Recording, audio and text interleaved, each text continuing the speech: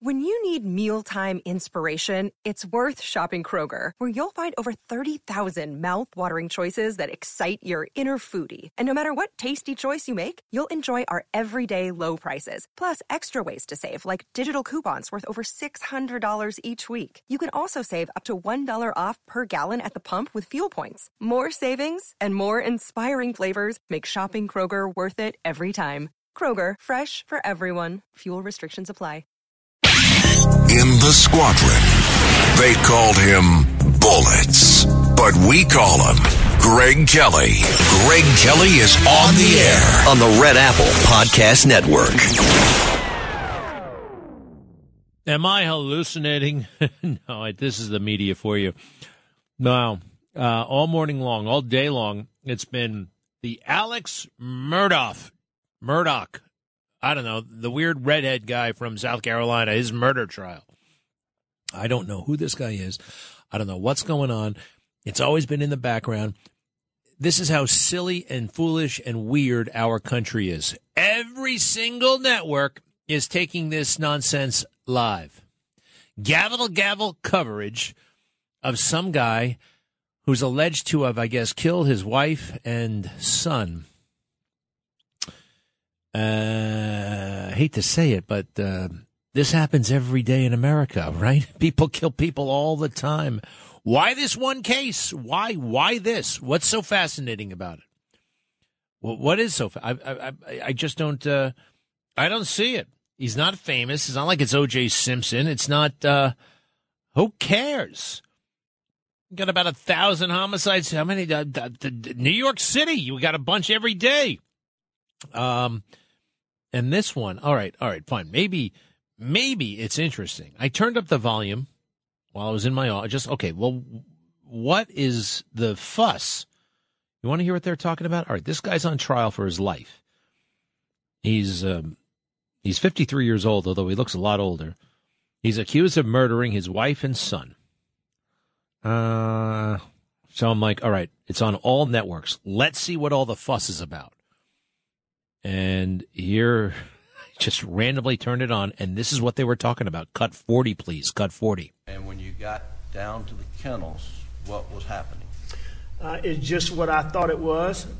It was a little bit of chaos. I mean, it was clear to me that Mags had just let the dogs out. The two dogs that were out were really her pet dogs. One is Grady. You've heard about a black lab. That's Grady. That's Buster's dog. And the other is the yellow lab that you've heard about. That's Bubba. Bubba was mine and Maggie's dog, but it was really mine, Maggie's, Bus, and Pawpaw's dog. It was a family dog. But Bubba's the dog I hunted. Maggie loved Bubba. She loved Grady, too, but, she had a special place for Bubba. But anyway. Hold on a second. Now watch this. They're about to start talking. It's going to get even more interesting when the chickens get involved. All right, keep going. First were let out. The first thing they would do is they would run. If you look at the overhead picture that you've seen, there were planted pines right behind the kennels. So you got the kennels and the chicken coop sort of form an L shape. And in that L was some planted pines. First thing the dogs would do is go out in that kennel, and Bubba and Grady, I think, learned this from Bubba, but Grady would do it too. But Bubba had to mark every tree. He would go and he'd do a little number on this tree and that tree. You know how dogs do, and it's marking his territory. All right, come on. Beverly Hillbillies. I thought this was supposed to be a high-class family from South Carolina. Right? That was why it was so interesting. Blue Bloods. These are Blue Bloods. This is South Carolina royalty. And this is an attorney, and he's the descendant of this aristocrat. And wait, I'm pretty sure they're getting up to the part where the chickens get involved. Keep going. So that was the first thing those dogs did when they came out. When I got there, those dogs were in that area. So that's why I believe that it hadn't been long before they'd been let out. Grady was chasing guineas, which was a normal thing to do. What are guineas? Guinea fowl is a guinea fowl is like it's like a chicken. It's a domestic bird that we had them. They make a lot of racket. It's like I know this sounds silly, but it's like a guard bird. Because anytime, they just make a lot of racket anytime anything unusual is going on. If anything disturbs them, it could be a person, it could be somebody driving up, whatever, they're going to make a lot of racket. So Grady's chasing the guinea. This is a murder trial, oh, by the way. This is, I can never, ever, ever serve on a jury. If they go into this kind of detail, where's my phone? Where's the exit? I got to go to the bathroom. I can't take any more. I can't. Who could ever sit through this stuff? Grady and the bird and the dog and the just cut to the chase. I mean, there's a little bit more. I think the chickens get involved now, right? Paul's fooling with Rogan's dog Cash. Maggie's just kind of standing there watching the dogs, which is normal, and they were in that place. As the dogs are out longer, they branch out more. But at that point in time, they were right there. So that told me they hadn't been out a long time. Bubba catches the chicken. Yeah.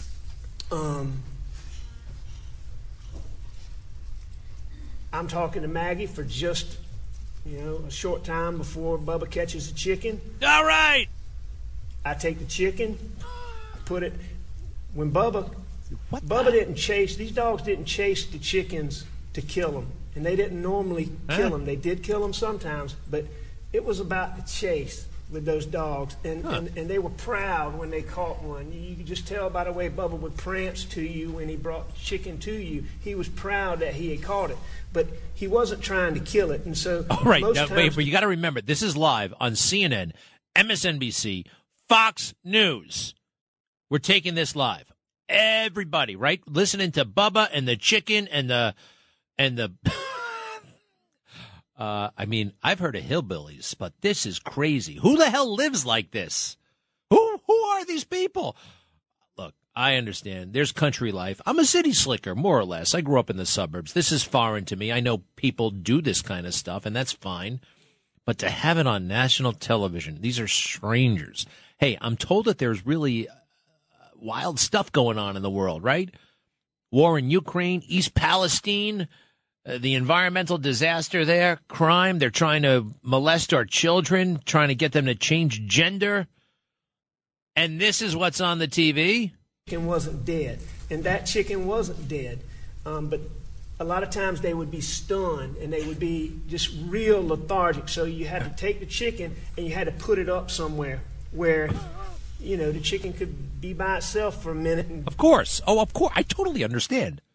And it would eventually, usually, come back to normal and go on about its, whatever a chicken does. Thank you.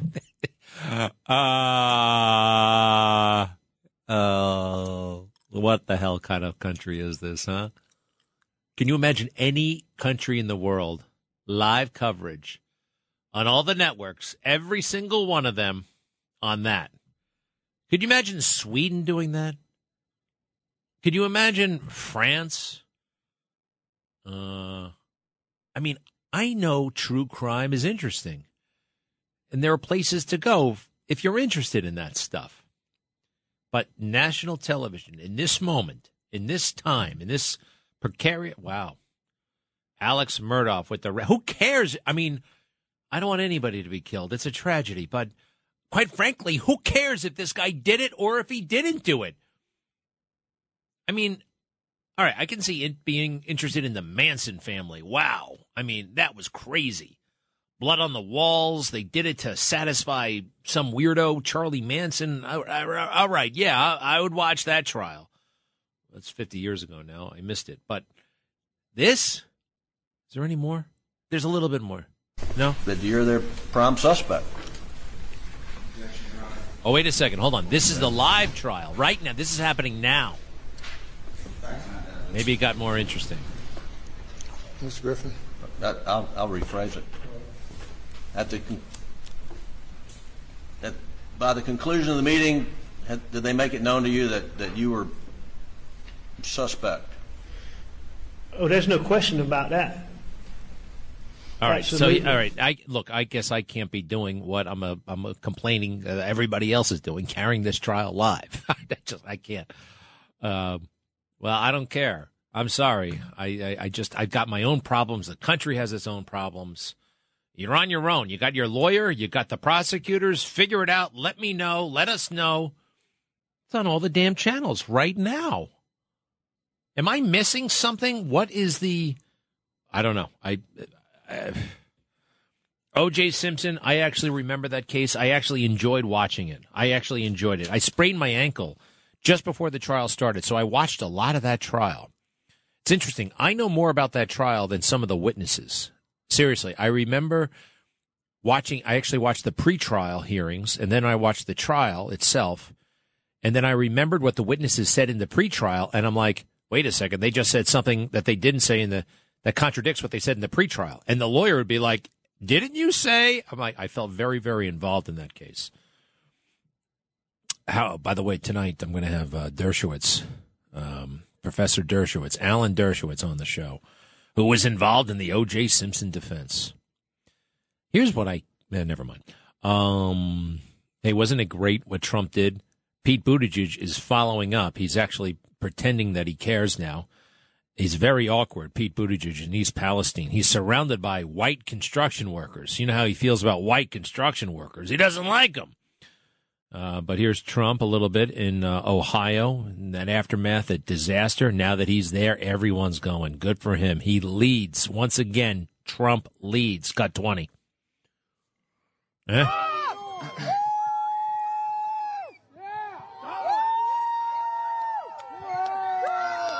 They're happy. They're happy. He's the biggest celebrity in the world coming to East Palestine. Joe Biden is a passenger in his own country. Let's see here. Then he goes to the McDonald's, cut 22. Hello, everybody. That's a nice, beautiful-looking group of people. So I know this menu better than you do, okay? I probably know it. He loves McDonald's, kind of like me. I love McDonald's, and you can go to McDonald's and actually do okay. What I do is I actually remove the bun. I remove the bun, and I can eat all the meat I want. Let's see. Some woman gets a little attitudinal with him and says, "What are you doing here?" And listen to his answer. It's great. Cut 23. Why are you visiting today? Huh? Why are you visiting today? Well, we brought a lot of people with us, and more importantly, we brought the federal government with us because when they heard I was coming, they all came. They weren't going to come. They were to leave you abandoned, and now they're not. He's right. They followed his lead, and they see, gosh, this guy's got the master touch. He's so good. He genuinely likes people. Remember the big thing that's different about Trump? He ran for president to do stuff, not to be something. And Pete Buttigieg, Joe Biden went into politics to be something. He wanted to be a big shot. Living life, he couldn't become a big shot. And by the way, did you see the fall? He took a terrible, terrible tumble going up on Air Force One. And I warned him about this all the way back. Get this. I'm going to play you a clip. It's me in February of 2021. He's been president for a month, but he's already showing off and he's running around too much. And he took a little trip getting onto Air Force One the day I said what I'm about to play you. And I knew that it was going to be catastrophic if he kept it up. And it has been. The man is going to kill himself. He's 80. You can't be running around when you're prone to falling. Anytime an 80-year-old falls, it's like a big deal. So I told him to slow it down, and unfortunately he didn't. All your silly advisors, Ron Klain, everybody who surrounds you, did they ever talk to you like this? I wish they had. Cut 32. When you're the man, everybody's looking and watching. And I've noticed something about you. And actually, from the heart, sir, this is sincere. It concerns me. You're taking those stairs a little bit too fast. This whole running thing, this whole trying to convince everybody that you're a man of vitality. I've seen you run down ramps, run on stage, run off stage. It's going to catch up with you, and we're starting to see it. Take it easy. Slow down. He didn't listen. You never know where you're going to find friends, Joe Biden. Huh? I was more honest and direct with you than your entire team. I'll try it again. Slow down. You're going to kill yourself. Compound fracture. How does that sound? The bone sticking out of the skin. I don't want that to happen to you. I'll be right back. Greg Kelly, entertaining and informative on the Red Apple Podcast Network. Well, the same media culture that just told you Alex Murdaugh is the biggest story in the world right now. We all got to stop and watch him talk about Jethro and Bubba the dog. That website is telling us also that the phone call Donald Trump had with Raffensperger and those Georgia yahoos down there, that was the worst thing in the world. They are lying, of course, and it's kind of scary, though. Everybody is in on the lie. I mean, everybody. And law firms, big law firms, you can't get quality lawyers to go to MAGA World. They won't. Not because they don't necessarily believe in the cause, but they're scared. Big clients, they made January 6th such a thing, such a big thing, such a big toxic thing, that if they in any way can associate you with January 6th, that's their game. They aren't like us. We understand January 6th is what it is. They don't. They haven't thought about it as much as we, and they are easily intimidated. Now, wait, just before we go to break, Bob, I am curious what you think about you're telling me the Murdaugh trial is a big deal and I should care? Yes. I don't. There's five dead bodies. Oh, my gosh. Five. Right. Hey, you know how many we have in a day? I don't know, but it's a lot more than 5. I mean, maybe he's a serial killer. All right, fine. Live coverage all day long, 5 bodies. By the way, I think he's just charged with killing 2 at this point, right? Yes, his one son killed a girl in a boating accident. He was drunk and hit a bridge. Well, listen, I think you should be able to go to Court TV and knock yourself out with this coverage. But for the rest of us, I mean, how can they even pretend that they're responsible and that they care about anything if they're going to run this thing 24/7, or at least right now? I don't know. Bob, you think that's a community service? I think part of the interest in this is there is a Netflix film about the whole incident. All right, Netflix. I am so over Netflix as well. You know? Do me a favor. Cancel Netflix and live your life, all right? I did not cancel Netflix. My wife needs to see The Crown, which is not bad. All right, do me a favor. We'll be right back with a special in-house guest and an important book you should read. I like this guy a lot. I'll be right back.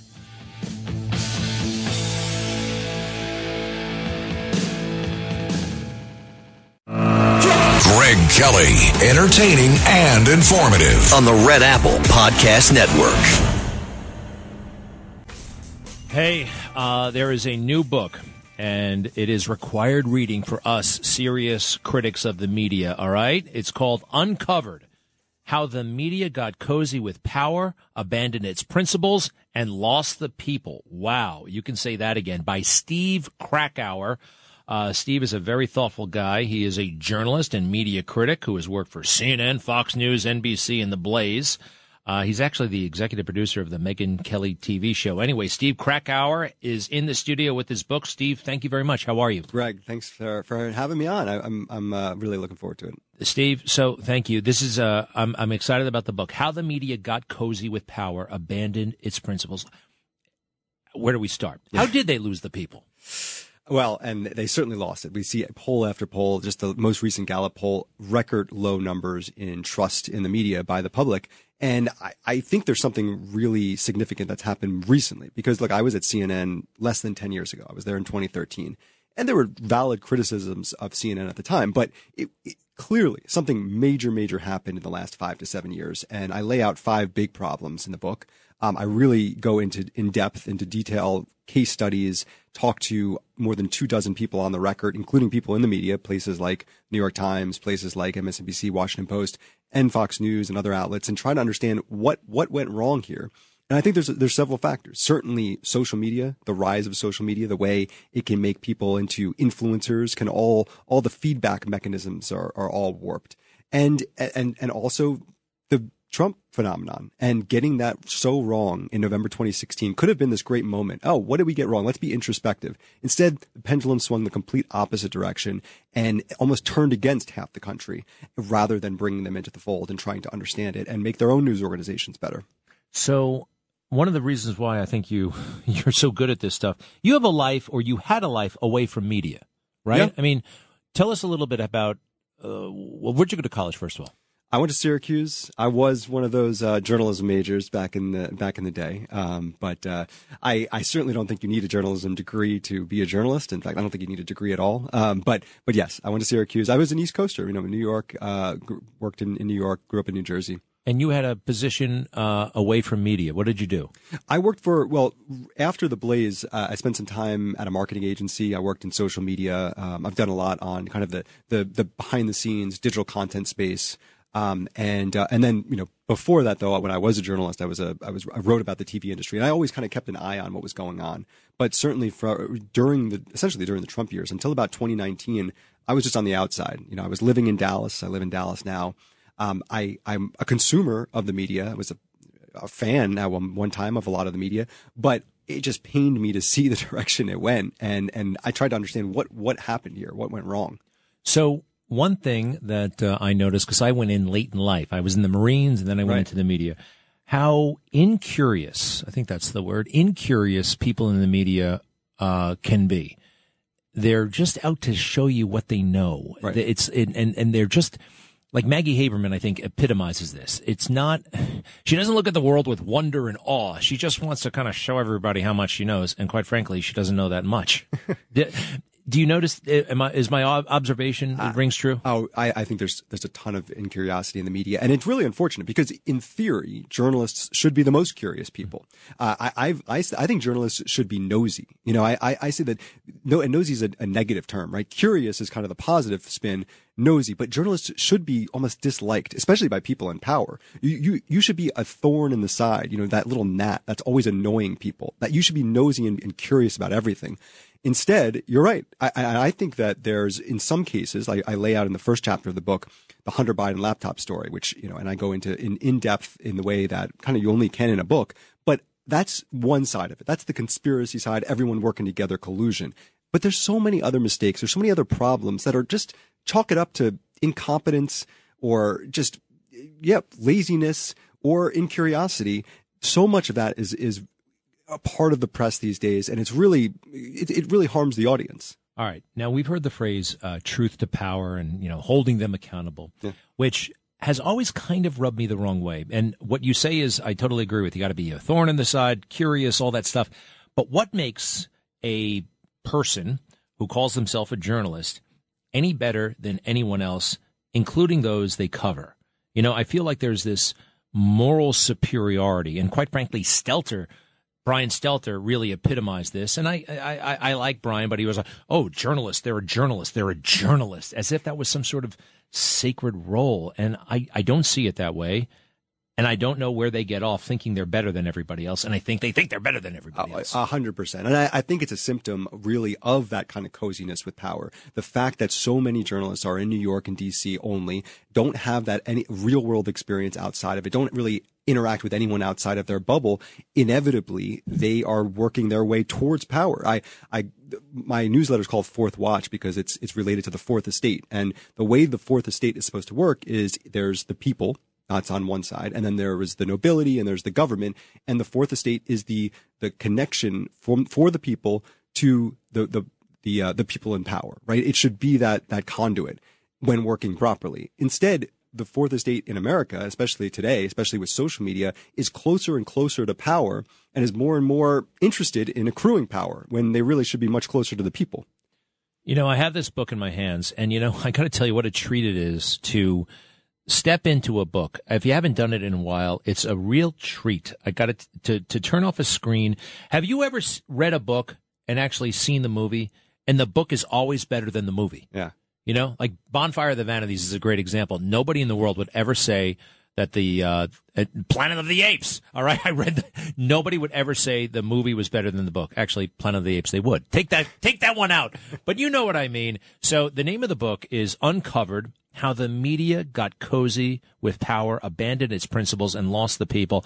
All right, let's talk a little bit about, Don Lemon. Oh, yeah. Don Lemon is, number one, he's back on the morning show. I didn't think what he said was horrendous. And I think you're kind of supposed to say borderline horrendous things anyway when you're on the morning show. You're supposed to kind of be provocative a little bit. It's okay. What do you make of all this? I think that Don Lemon is one of those individuals at CNN that really represents the old era. You know, then not that long ago, Jeff Zucker ran CNN. It's a year ago, basically, even less than a year ago, there's been this changeover. And if you think of who got turned during the Trump years, look, Don used to be a guy who I call him like an innings eater, you know, with like a pitcher where you could just put him on for 8 hours and he would just be solid. That was the way he was before Trump. Really before Trump was elected. In fact, he did some pretty good interviews with Trump during the primary process. But then something fundamentally shifted for him and so many people at CNN, and they bought their own hype. And now it's very hard for Don to come back from that. And what also happens is one of the things that made Don interesting was that he was surprising. You'd watch him, you wouldn't know what he would say. Well, that completely changed during the Trump years also. And I would say, I mean, this obviously was a surprising thing that he said last week and got, in trouble for. But I think that's one of the biggest problems in the media beyond CNN, beyond Don. And frankly, one of the things that I think makes you so interesting and important in the media is you never know the direction that a person's going to go. That someone unique in the space, someone you can turn on, and you don't know what to expect. That's so valuable. We have so much boring media these days, and Don, I think, in some ways, fits into that category. And thank you, by the way. Yeah. How about this though? It seems to me the most inefficient way to get information would be to sit there and watch CNN, like to actually learn things about the world. You can much more efficiently look at your phone. Right. And there's like this, it's all in the air. So in a weird way, like when Don Lemon used to come on at 10 o'clock at night, like this is how I justify it. It's got to be commentary. We all know what the hell happened. And they've been saying this for a long time, but now it really means something. I don't know what the hell they think they know over there at the Time Warner Center or Chelsea Piers or wherever the hell they are, CNN. They're in Manhattan. They got big plastic desks. And they think somehow that makes them in the know or makes them all knowing or makes them important. It doesn't. They're still kind of caught up with the trappings of an industry that has totally changed, but the infrastructure is kind of the same. It is. And I wonder if you agree with me on this. I think, and what I write about in the book is that we've started to see, especially in more recent years, the rise of independent media, podcasts, Substack, Joe Rogan, and now places like CNN, they might not say it, but they're feeling that panic because they feel like they're losing power and they don't really know what to do with it. But it's certainly becoming clear that people are tuning out and finding alternative sources, and the financial model is broken for them. And I write about ESPN in the book. I mean, that's another one. It's like ESPN, their business model was never going to be broken. Well, now all of a sudden they feel it slipping away from them, and there's this panic, and then all these bad decisions get made in the void that's created by the panic. Yeah. And you got a lot of reporters who want to make money somehow. So what are they going to do? And they all kind of, by the way, Joe Rogan, he makes, what is it, $100 million a year, something crazy like that. I've heard his podcast. He is curious. Talks to people. I like that. And that is rare, by the way. It's very rare. But, number one, what do you make of him? I think that Joe represents something that is important. You know, he's been doing that podcast for a very long time. And you're right. The best thing you can say about him is that he's curious. He brings on people that he wants to talk to. He has no agenda. I mean, he's not bringing on like the most famous people to do their book tour. He's doing only people that he wants to talk to. I mean, I open the podcast up sometimes and I say, oh, he's talking to some psychologist or some scientist. I'm like, okay, this one I'm going to pass on. It's a very certain thing, but you're going to have 3-hour long conversations. And with no plan, it's a different sort of medium. It's almost the polar opposite of Twitter. It's almost the polar opposite of cable news. It's just talking and listening and responding and just seeing where it goes. And there's a real value to it. So, I mean, right now, everybody's kind of banging their head against the wall. I don't see much innovation in the media these days. Yeah, we have all these platforms and we have them. They're still doing it the same old-fashioned way at Fox, CNN. They're doing the same thing, or am I missing something? Who's out there innovating right now? That's a great question. I think that a lot of these networks, I mean, CNN Plus completely failed. Fox Nation's doing better. Streaming is clearly, I think, where this is going to go, right? Where can you consume the brand but not have to have an actual television that you're watching? So I do think that they're trying to ebb in that direction. But I look at places like Substack as a more interesting model. You can build it around an individual. You can build it around a group of people. You can pay a specific amount, a small amount, $5 a month, something like that, and you can get content that's directly made almost for you. And that's interesting. Now, there's downsides to that also, because you don't have a legal department. You can't do the big reporting that it takes. And so if we can get to a place where the independent media and the corporate media can work together in a way that keeps them separated, but also it can be mutually beneficial. That's, I think, where this is going. It feels like we're at the early stages of that. So you live in Dallas, Texas? Yes. You're married? Married. How many kids? 2 kids, 6 and 1. And you got a lot of projects in the air. How did you write the book? What was your, what was your method? What'd you win? The morning, night? How'd you do it? A lot of nights. I'm definitely a night person for it. I did 26 interviews for the book, recorded them all, some of which you can hear in the audiobook. And the way my writing process generally is, I just do a lot of planning. I've got everything all kind of laid out. And then I really sat down and I wrote it over the course of maybe a week or so. And obviously then went back and edited. A week? About around that. But you're right. The outlining took a long time. The outline took months. Yes. But when I actually sat down, I had everything sort of laid out and I went and wrote it. And I will say also, I do a lot of writing columns or newsletters. Those are things you hit publish and all of a sudden it's out in the world. This is something, I essentially had to stop writing in July of last year. And all of these stories, I mean, it's great that we've got this Hunter Biden, congressional hearings that are happening now because that's in the book. But it's like all these new things are still happening, especially with the media world that's changing 24/7. I personally it bothers me a lot that the Speaker McCarthy has given this stuff to Tucker. I know. Just to Tucker. Now, I like Tucker a lot, but that is public domain. Hey, how far are you from Dealey Plaza in Dallas? Pretty close, about 15 minutes. So I'm kind of obsessed with the Kennedy assassination. Sure. Yeah. And this is one of the reasons why they should release it, because I think non-journalists, non-experts, non-government people know more than I kind of want to play this for everybody. So if you don't mind, Kennedy was shot by Oswald, right? Nobody believes that. Or maybe he was one of many gunmen. Guess the Warren Commission said it was just Oswald. Right. In 1978-79, there was the subcommittee on assassinations, and they concluded that it was a conspiracy. They found that a 4th gunshot was fired. And shortly after they put their report out, they released the audio to the world. And they put it on a record, Gallery Magazine, which was a nudie magazine. I'm not kidding. Oh. And some guy in Ohio picks up the magazine, and he puts it on his turntable, and he listens. And this guy in Ohio hears something that nobody else heard, nobody else in the world. And he proved that the committee was totally wrong. Wow. And I think we have that. Oh, God. Here we go. And guess who's narrating this?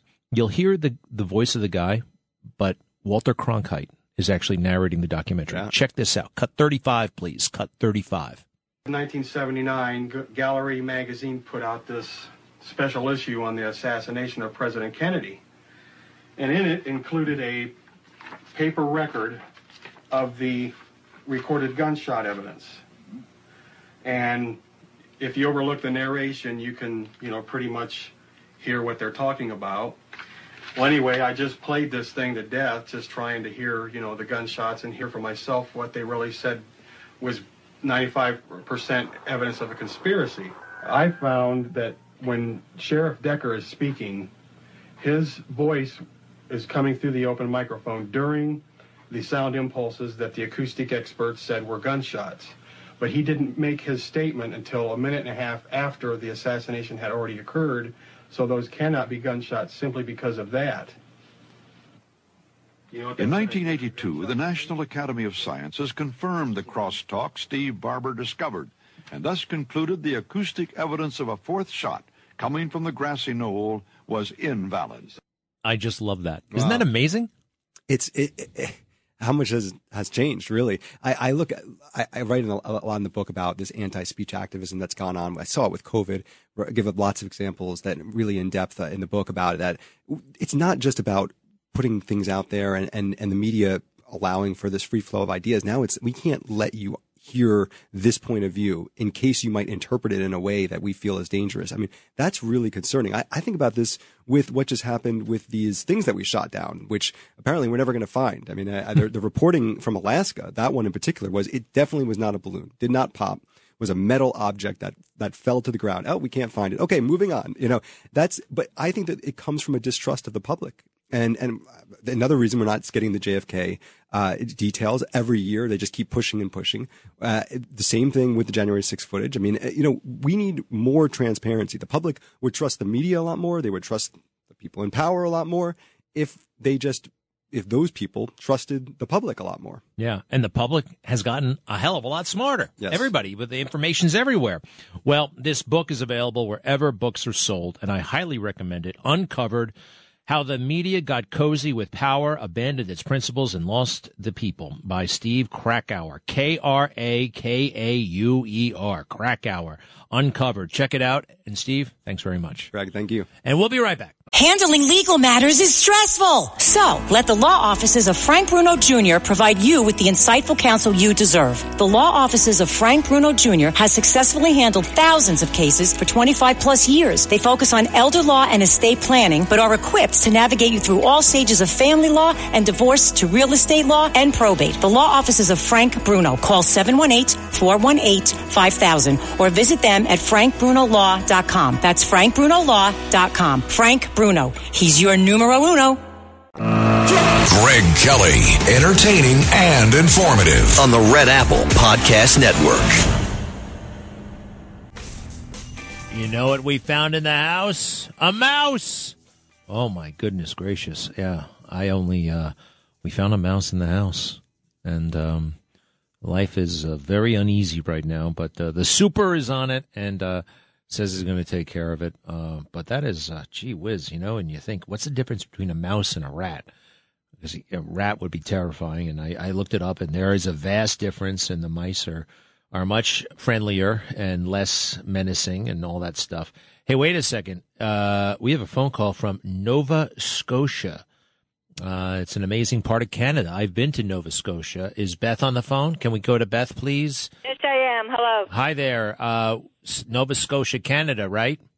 That's right. Are you close to the city of Halifax? Yeah, I was born there, basically. That's where I first went. I'm living out in the county now on a farm. Wow. Well, thanks for listening. What's up? Okay, so basically at night I can pick up American stations, so I can, like the Mark Levin, he's hard to take, but... what do you mean he's hard to take? He's the best, but okay, you can have your opinion. What's up? Well, his format kind of disturbing. But anyway, the thing is that being from Canada and understanding the current affairs right now with... All right, so what's up, ma'am? Okay, with the massacre at the Michigan State University, I heard the surgeon come on the radio, and he burst into crying, saying that they've never in their life had to take care of so many wounded young men from the university. That he was devastated. Okay. And what I think basically is that anything that is with your president, the presiding president of the United States, presiding, that's his job, to preside over... Listen, I'm intrigued by what you have to say because you're from Canada, but I got to put you on hold. I'm going to come back to you if you want to stick around. It's not long distance the way it used to be, all right? We'll talk in a moment. Thank you. Greg Kelly, entertaining and informative on the Red Apple Podcast Network. Hey, this is some good news. It's not big here, but they're one of those woke, crazy district attorneys just got fired. The one in St. Louis, fired by the Missouri Attorney General. They have that power in Missouri, at least.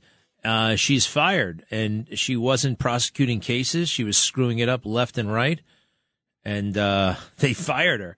The Attorney General, a guy named Andrew Bailey, gave her an ultimatum last night. We are giving Kim Gardner until noon tomorrow to resign. If she refuses, she will face immediate removal proceedings in the form of a writ of quo warranto brought by our office. Never heard of one of those. A writ of quo warranto brought by our office. Well, that doesn't actually sound all that bad. A writ of quo warranto, but it probably is really bad. And when you get fired from a job, that's worse than quitting a job. So they gave her the option. Let's see here. As Attorney General, I want to protect the people of St. Louis, and that includes protecting victims of crime and finding justice for them. Instead of protecting victims, Circuit Attorney Gardner is creating them. My office will do everything in its power to restore order and eliminate the chaos in St. Louis caused by Kim Gardner's neglect of her office. Well, good for you, Mr. Attorney General. I've been hearing weird things about her for a long time. Kim Gardner, one of those woke, crazy, restorative justice, reparative justice. We won't prosecute the case. We'll have the victim of the crime sit down with the perpetrator, and they'll try to talk about past injustices and find a way forward. They actually are preaching this stuff, not only in St. Louis, here in New York City. Hey, here's a thing. Who heard about that dog in the park in Prospect Park, Brooklyn? Some lady is going for a walk with their beautiful dog, and a maniac approaches them with a stick and hits the dog right in the snout with the stick. And then he runs away, and the dog is forever altered. Well, she calls the cops, and then she puts flyers out all over the place. This guy is wanted, be careful. Guess what? The neighborhood turns on her. The neighborhood, even the New York Times, there's like she's a Karen for worrying about her dog. And this man, nobody knows what he's been through. Why is he in the park? We need to take care of his needs. And just this crazy. Well, how did we get so crazy? How did that happen all the time? It just happened like that. Way too fast. How did it happen that a woman can be shot and killed on television, unarmed, no threat to anybody, and the entire country says, we don't care?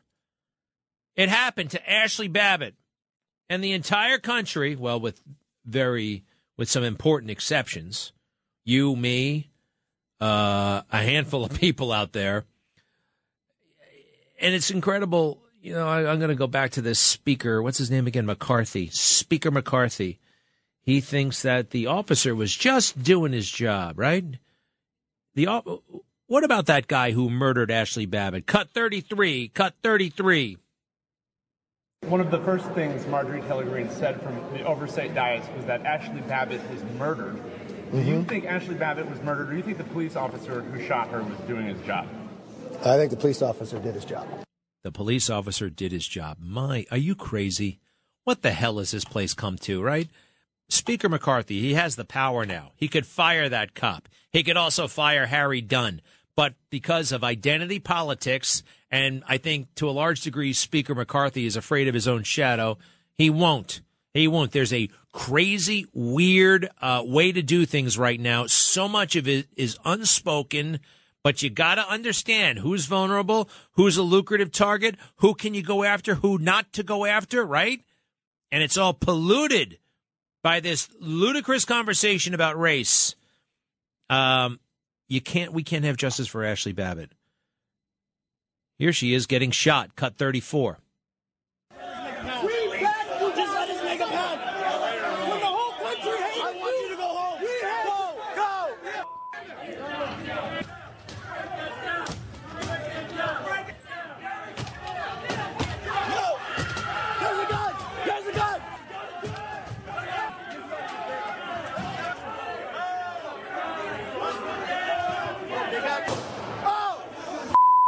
You hear that? It's incredible. Now, what you couldn't see, you heard a lot of noise at first. But guess what? The scene was actually peaceful in its own way. That was right outside the House of Representatives. There's a bunch of doors leading to the main hallway outside the House chamber. And there are 3 cops standing there. And even though it's kind of raucous, there's no pushing and shoving, and everything is kind of okay. It's under control. And then those 3 cops decide to take a coffee break. They just walk off, one after the next. Do-doop, do-doop, do-doop, do-doop, do-doop, do-doop. And then all hell breaks loose. And then they start pounding on the doors, breaking the glass. It's incredible. And then the cops, I noticed, start to duck because they see the gun. But they do nothing to stop Ashley Babbitt. If she is such a threat, why didn't they do that? I think they just wanted to kill somebody, actually. I think they wanted to kill somebody so they could say it was a deadly insurrection. Number one, it wasn't an insurrection. And the only person who was killed was Ashley Babbitt. But they don't want – they say deadly, and then they can talk about people not killed on January 6th. People who died of natural causes. They want to confuse us, confuse the people. It's incredible. All right, Beth, you are our friend from Nova Scotia. I hope you're a friend. I don't like what you said about Mark Levin. He's one of the greatest broadcasters in the world, so you're on probation right now. Be nice, Beth. I like John Batchelor because he interviews top experts on subjects. That's what's good about that guy. But besides all that, listen. Are you really? Did you guys really talk like that with the A ever? A? Did I say A? Yeah. All right. All right. Unaware of it completely. But the thing is that my ex-husband was an attorney in the United States. He graduated in '79 from Washington State Law School, and along with his whole graduating class A in '79. Madam, you got to get to the point. I'm sorry, you got to tell me why you called me. Just say it. Forget about the. I need no background information. Just say it. Okay. About law, like you were very excited about the fact that the Attorney General fired that woman. All right. Yes, I said that a moment ago. Pretend that didn't happen. You called to tell me something. What is it? Yeah, I'm calling to tell you that with the Michigan State thing that happened, in God we trust. Like America always seems to be led with a warning, after something like with the president over. All right. Well, hey, it's a fascinating, Beth. I got you. I think. I'm giving you one more chance. You got to tell me why the hell you called, all right? I like you, but come on. What? The surgeons over in Ukraine, think of how much suffering they've gone through to try to heal and fix and operate on all those people. Oh, that's right. You're mad at the doctor the other day at the college who said he's never seen anything like this, right? And you're saying he should toughen up and think about. I'm sorry, but that's like, when we're growing up and they're always saying the phrase was, well, think about all the poor people in China. Eat your vegetables, right? That's what they said. That's what they said when we were kids. Is that your point? No, that's not it. The thing is that with the Michigan State thing, that should have been a warning for the president to say, look, let's not put any more equipment over there. Let's not arm Ukraine. They lost their sovereignty by being armed by other countries, including Canada. We want our prime minister to step down for putting weapon systems in Ukraine. Yeah, have you ever met that guy, Justin Trudeau? What a weirdo. Well, we're hoping that he gets fired because... No, he's terrible. He's terrible. All right, thank you. I understand. Michigan State, no more. Look, I've had it to here with the money and the weapons, and there's no end in sight, and we are depleting. We are depleting our own military. It's crazy. Beth, thank you for that very, very much. Who remembers Gabriel Sterling? Gabriel Sterling, get this. He is the Deputy Executive Assistant to the Georgia Secretary of State, right? One more time. The Deputy Executive Assistant to the Georgia Secretary of State. who will come and speak at your corporate event for $20,000. Now, for $1 million, I couldn't tell you right now who the New York Secretary of State is. Could you? How about his executive assistant? Can you imagine hiring that guy to come to your corporate event or picnic and speak for $20,000? Well, here's why he got it. All right, because he was a hysterical madman working for the left after the election. Cut 29, please. I'm going to do my best to keep it together because it has all gone too far. All of it. My boss, Secretary Raffensperger, his address is out there. They have people doing caravans in front of their house. They've had people come onto their property. Tricia, his wife of 40 years, is getting sexualized threats through her cell phone. It has to stop. No, actually, we don't care. All right? That's the price. That's the cost sometimes of public service. Weirdos call you up. It's happened to me 1,000,000 times. All right? It's no big. If you can't hack it, don't run for statewide office. This guy was saying because Mrs. Raffensperger got a weird text message that we should just call it all off. No more investigation into the potentially, I'm almost certain, fraudulent Georgia election. Just call it all off, right? Call it all off. And criminalize those who have genuine concerns about what happened. Here's Donald Trump. You think this is a crime? It's not. This is his job. This is what he's supposed to do. Cut 26. And you're going to find that they are, which is totally illegal. It's more illegal for you than it is for them because you know what they did and you're not reporting it. That's a criminal offense, and you can't let that happen. That's a big risk to you and to Ryan, your lawyer. That's a big risk. But they are shredding ballots, in my opinion, based on what I've heard, and they are removing machinery, and they're moving it as fast as they can, both of which are criminal fines, and you can't let it happen, and you are letting it happen. I'm notifying you that you're letting it happen. And they try to say that that's a threat. He was threatening these people. If he suspects that something's going on and it's their responsibility, that's not a threat. And if you're running for dog catcher and if you think the election was rigged or some funny stuff is going on, you are allowed to call the election officials and vent and accuse and say all kinds of things. You are totally and completely allowed. And those are valid concerns that he had. All right, real quick, Larry in Brooklyn. Yeah, hi. I took issue with the fact that you mitigated what Don Lemon said. You said it wasn't that bad. I don't think you really understand the import of it. My gosh. Oh, let's talk about it. He said it 2 weeks ago. Somebody said something on television. America has become this silly country, all right, where it's just about what you say. So tell me why I should be so offended again. Okay, let me articulate it, okay? It's because basically what he was doing is he was unleashing his proclivities for gay misogyny. Everybody's just saying misogyny, but it's more than that. It's gay misogyny. Oh, my goodness gracious. Listen, people say stuff. People sometimes get offended. Now not only have we weaponized getting offended, we've industrialized it, all right? It's an industry.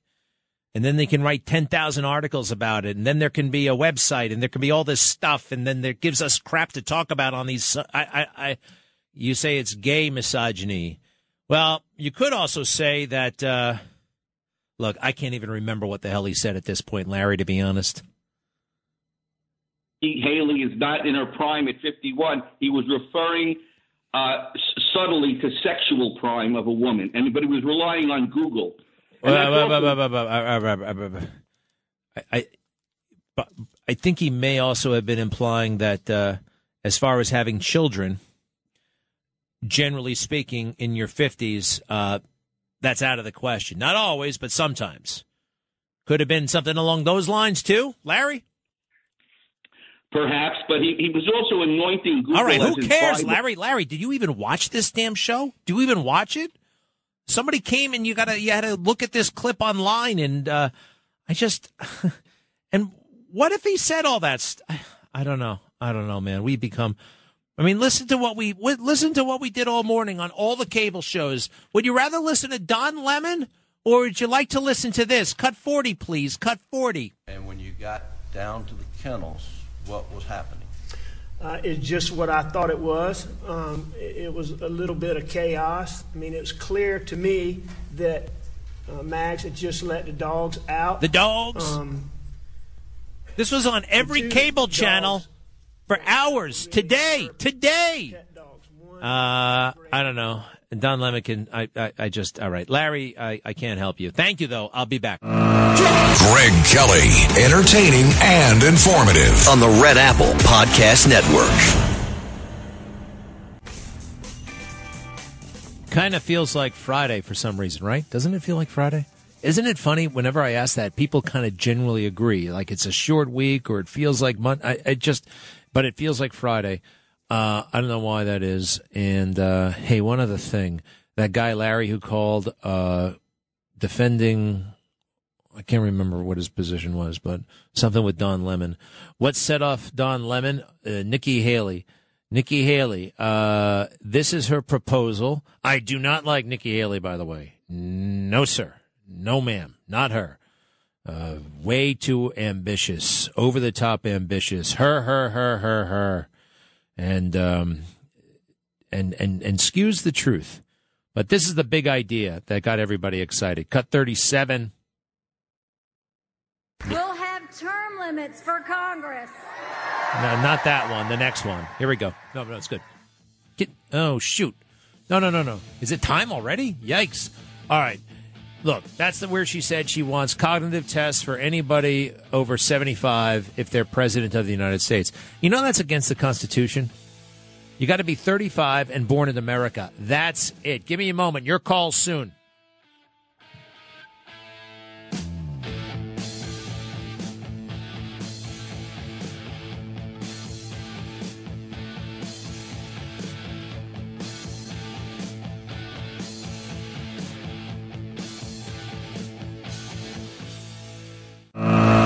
Greg Kelly, entertaining and informative on the Red Apple Podcast Network.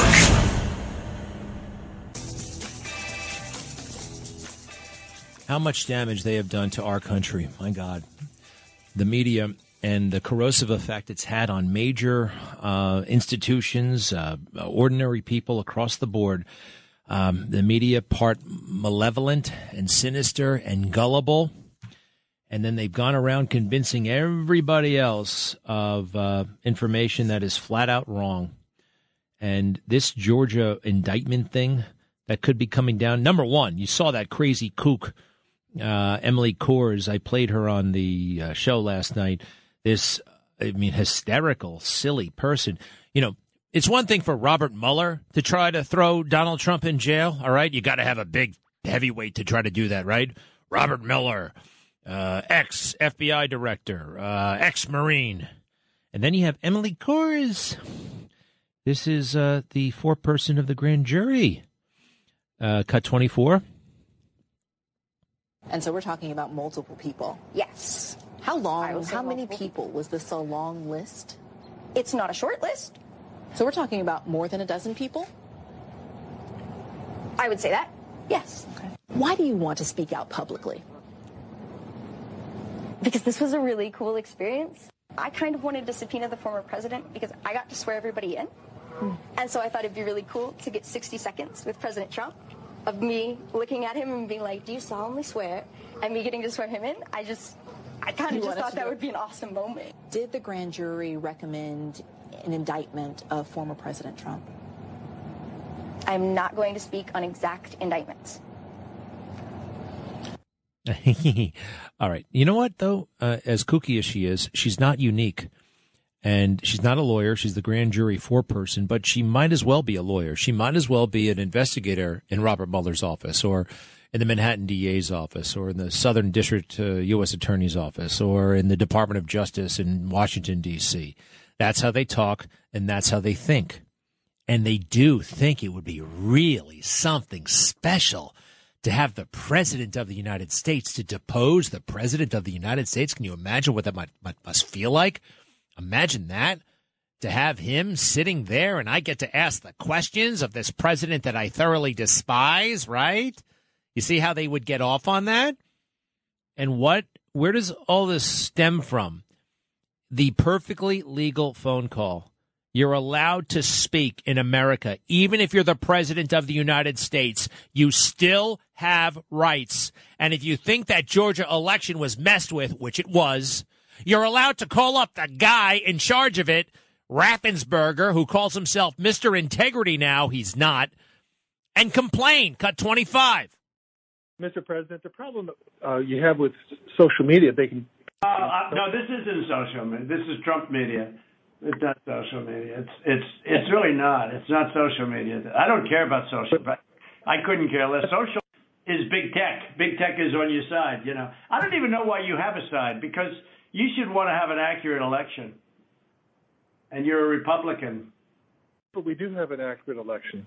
No, you don't. No, you don't. You don't have. Not even close.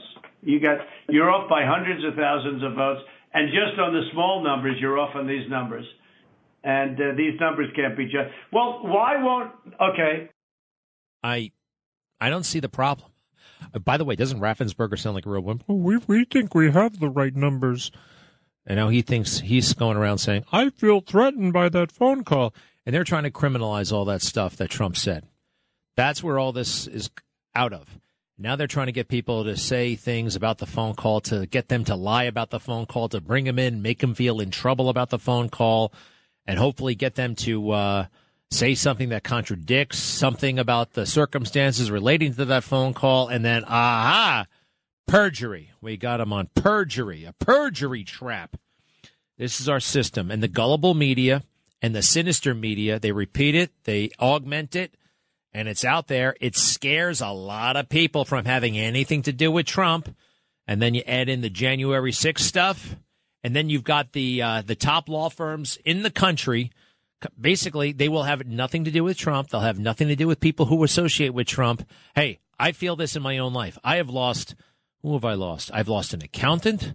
I've lost a lawyer. I've lost friends. You know, regarding the accountant, and it was 2 accountants ago, I said, so what is the deal? Seriously. Because he wasn't calling me back, and he was kind of, you know, like, he says, well, I can't do business with an insurrectionist. I'm like, all right. And I said, all right, so do me a favor. Tell me everything you know about January 6th. He says, well, it was an attempt to overthrow the election. Oh, really? How? Let me ask you this, Charlie. Tell me anything you know about the Electoral Count Act of 1887. Big pause. And then he's like, well, the Electoral Count Act says that and then he just hung up the phone. All right, Charlie. I love you, but I don't like you, and you weren't that hot in the accountant anyway. So that's what happens, and it's happening on a much bigger scale.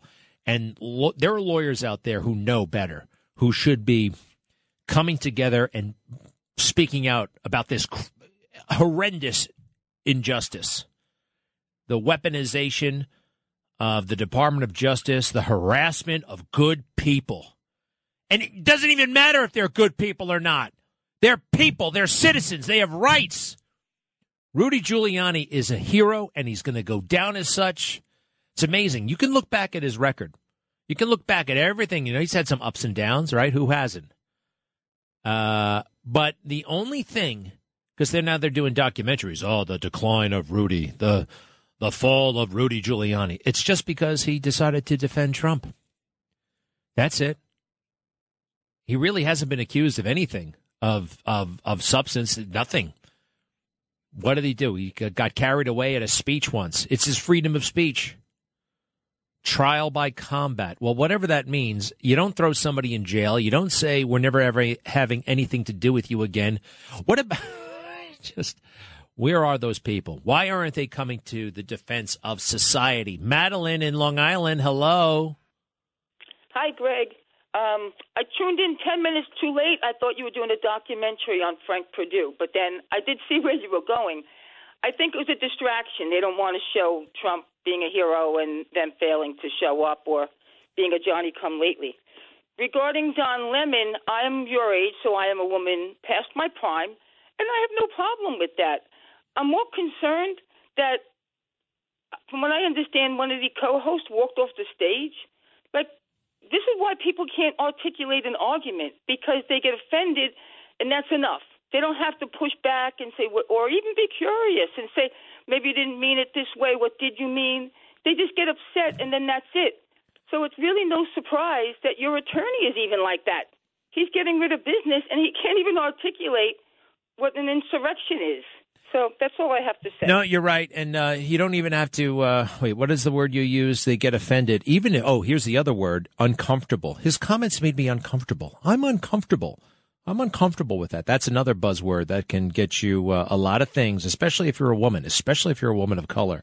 I'm uncomfortable. If you want to be comfortable, stay in bed all day, okay? This is life. You're going to get cold. You're going to get uncomfortable. You're going to get offended. Quite frankly, that's the spice of life a little bit. Right, Madeline? You got to mix it up. I saw this 10, 12 years ago in my own life, and you can see what's happening. First, someone gets offended. Then it's threatening, right? Parents of the school board are threatening. You start watering down all these words, and then it's violence.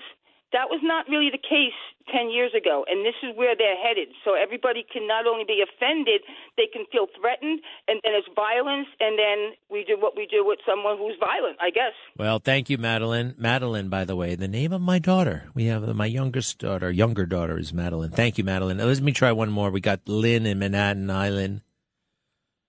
Hi there. I thought I'd recommend a JFK book for you. What? Well, it's called Operation Dragon by R. James Woolsey, who is CIA director. Oh, yeah. Bush, and co-authored with this guy who Jimmy of Brooklyn would probably like a lot, Jan Mahai Pachepa. All right, so what does he say in the book? It was a lone operation, but it was Soviet. It was Khrushchev, basically, that Oswald on his track. And then there was a kind of a cover-up in a sense because the deep states got together. All right, James Woolsey wrote a book about the JFK assassination. I will read it. It's called Dragon what? Operation Dragon. Operation Dragon. I do also have to recommend Case Closed by Gerald Posner. He's the one who says that Oswald did it by himself. It's compelling. You don't have to agree with everything in the book, but it's a very compelling read. And there's a lot in there that I agree with. All right. Oh, I'm so sorry. My two favorites. All right. Barbara first. Barbara. Hi, Greg. I'm listening to everything on the show here, and I'm just thinking that the Constitution gives us the right to free speech. It does not guarantee the right to never be offended or made uncomfortable. That is not in the Constitution. So, and George Washington said, truth will ultimately prevail where there are pains taken to bring it to light. And you're talking about so many things with that. The truth about Trump, the truth about Mayor Giuliani, and also the truth that comes from hearing many voices on each side of any issue, such as hearing Newsmax instead of having them removed from all these homes by DirecTV. I love it. Wait, George Washington. I love that. The truth will come out, but you have to take pains to bring it out. Where did he say that? What's that all about? What's the context? Okay, the truth will ultimately prevail where there are pains taken to bring it to light. He was talking about freedom of speech and how important that is. And he said, without freedom of speech, we will be led dumb and silent like lambs to the slaughter. Gosh, we were so lucky to have these brainiacs around, these brave brainiacs like George Washington, Adams, Jefferson, the whole crew, founding fathers. It is divine. It's got to be divine, right? I mean, that kind of brain power in one room, in one country, it's just crazy when you think about it, right, Barbara? There are many people who think that divine providence had a huge hand in the founding of America. And if you look at our founding fathers and you look at their intelligence, their education, their patriotism, their love of liberty, their love of their families, and their concern for posterity. Never has such a group of men and women been assembled in this world since then. I mean, what they did for mankind was incredible, just by acknowledging that these rights that we have come from God, that everyone has them, and that they are the basis for so many of our liberties. Oh, beautiful. And, Hey, what? I was going to say, and those like your accountant perhaps, who are censoring themselves, he can't be involved with you because it might rub off on him.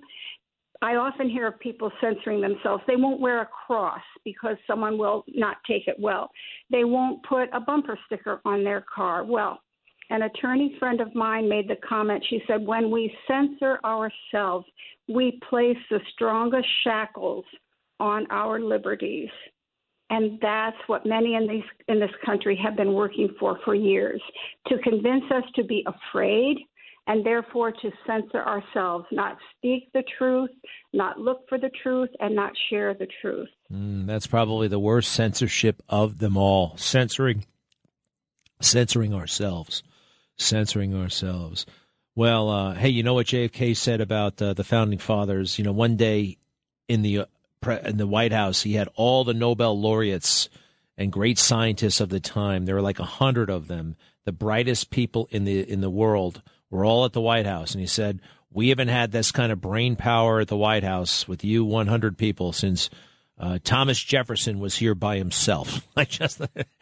Thomas Jefferson was that smart, that incredible. My God, you look at his words, and he was an architect, and he spoke French and a bunch of other languages. So incredible. All right, Barbara, you're always inspiring. I'm going to look up that quote. I'm probably going to use it tonight. And if you don't mind, before we go to break, Sandra, hello. Hello, Greg. I was thinking about Tulsi Gabbard. I believe she was in Ohio the same day as Donald Trump. So my wishful thinking, and I know you wish it too, wouldn't they be a great team together? But I was hoping about that. Then I couldn't get over Pete Buttigieg. He's pathetic. He's rude. He's callous. He's uncaring. How dare he say this is my personal time? He proudly ignores his job. And when I think about Donald Trump, he makes every job seem so important. Look how Buttigieg ran the next day, intimidated, whatever. All of a sudden now that job seems so important, so he's there. Trump has a way of doing that with everything that he touches. And then I looked up the previous Secretary of Transportation, Elaine Chao. She was a Trump pick. She had an MBA from Harvard as well. Well, we don't like Elaine Chao. She was she quit after January 6th. She is very suspect in many, many ways. The wife of Mitch McConnell. Did you know that? No. Yep. That's what I didn't know. She's married to Mitch McConnell, and you know how we feel about Mitch. Hey, right. Sandra, I'm sorry. I'm up against a break. Good to hear from you, as always. Give me a moment. Thank you. Traffic jams, tailgating, pile-ups. Ugh, the joys of driving. How could it get worse? The federal government wants to have a say in what you drive. That's right. The Biden administration's EPA is pushing mandates that would ban 2 out of every 3 vehicles on the road today. Don't let Washington become your backseat driver. Protect the freedom of driving your way. Visit EnergyCitizens.org. Paid for by the American Petroleum Institute. Greg Kelly, entertaining and informative on the Red Apple Podcast Network. Man, sorry, if you're a single woman and you live in Manhattan, I think you gotta get the hell out of Manhattan. If you want to meet somebody and get married, this is just a terrible place for that. You'd think it would be the opposite. Easy place to meet somebody, easy place to hook up, I guess. But as far as the other stuff, it's just very, very hard. I feel my heart goes out to the women especially. It's because the guys can be, there are a lot of wolves out there, a lot of dogs. Hey, is he on? Oh, terrific. Rudy Giuliani, former mayor, the great host. Are you still in Ohio, sir? I am. I just finished a very, very interesting tour of the entire site with several experts, so I got much more insight into it than I had before. And they were like these people who can explain things that an amateur like me can understand, you know? Yeah, well, pass it on. What's the deal? Every once in a while you get somebody like that. If they become too technical, they lose you. But I think I have an idea of what happened and how bad this can be or not. The problem for these people is they're playing, it's like Russian roulette. This could be limited to the damage we've seen so far. Or 3 years from now, people could be having serious cases of cancer within a 100-mile radius. It's as unpredictable as that because of the controlled explosion they had to do. And the experts that I talked to were in favor of the controlled explosion, only because an uncontrolled explosion would have been worse. But they said the controlled explosion released into the ground for untold lengths a tremendous amount of toxins. And they're still trying to figure out which toxins. So more or less they propel them. So you've got a place 20 miles away where in the spring waters, 20 miles away, all right, they can detect some of these chemicals. Hey, did you see Pete Buttigieg today? I couldn't find him. I was looking for him in the little crowd, but his head was a little too. I'm being Trump now. Well, he showed up, and it's he's with all those white construction workers. We know he doesn't like that. So, wow. Mayor, I got to tell you, the mayor kept him waiting. I met with the mayor before him, and I was supposed to have a half-hour meeting. It took an hour and 30 minutes. Our meeting in the hallway. And Pete, I think he kept Pete waiting. Huh. In the hallway, I got it. Is that Ted? Hallway. That's Ted in the background. Listen, let me ask you something. I keep thinking about this, what you said the other day, or what we talked about. There should be lawyers stepping forward. I mean, real people of substance and accomplishment stepping forward and defending Trump, and they're not, or at least defending the process. You could not like Trump, but what's happening in Georgia and elsewhere, the criminal justice system. We could go over Georgia sometime. I know I represented them in Georgia, and they're after me. I mean, I'm one of the possible defendants there, too. I know that backwards and forwards, and it's a travesty. It's an absolute travesty what they're doing there. They don't have a case. And look at this crazy. The girl. My God, if I had a foreman of a grand jury like that, I'd have to dismiss the grand jury. Yeah, but the thing is, they got the compliant, gullible, and sinister media going along with it. Nobody has the bandwidth to really push back. The dominant media sets the agenda, and they've spooked a lot of people. They want Trump, you, me, well, everybody untouchable if you're on that side. It's really a tragedy, but we're going to prevail. Hey, Mr. Mayor, you got the show in a moment. I appreciate it so much. I'll be back tomorrow. We can talk. Okay, terrific. Right. Look forward to seeing you. And the Rudy Giuliani Show is next, and I'll see you tonight on Newsmax. All the best.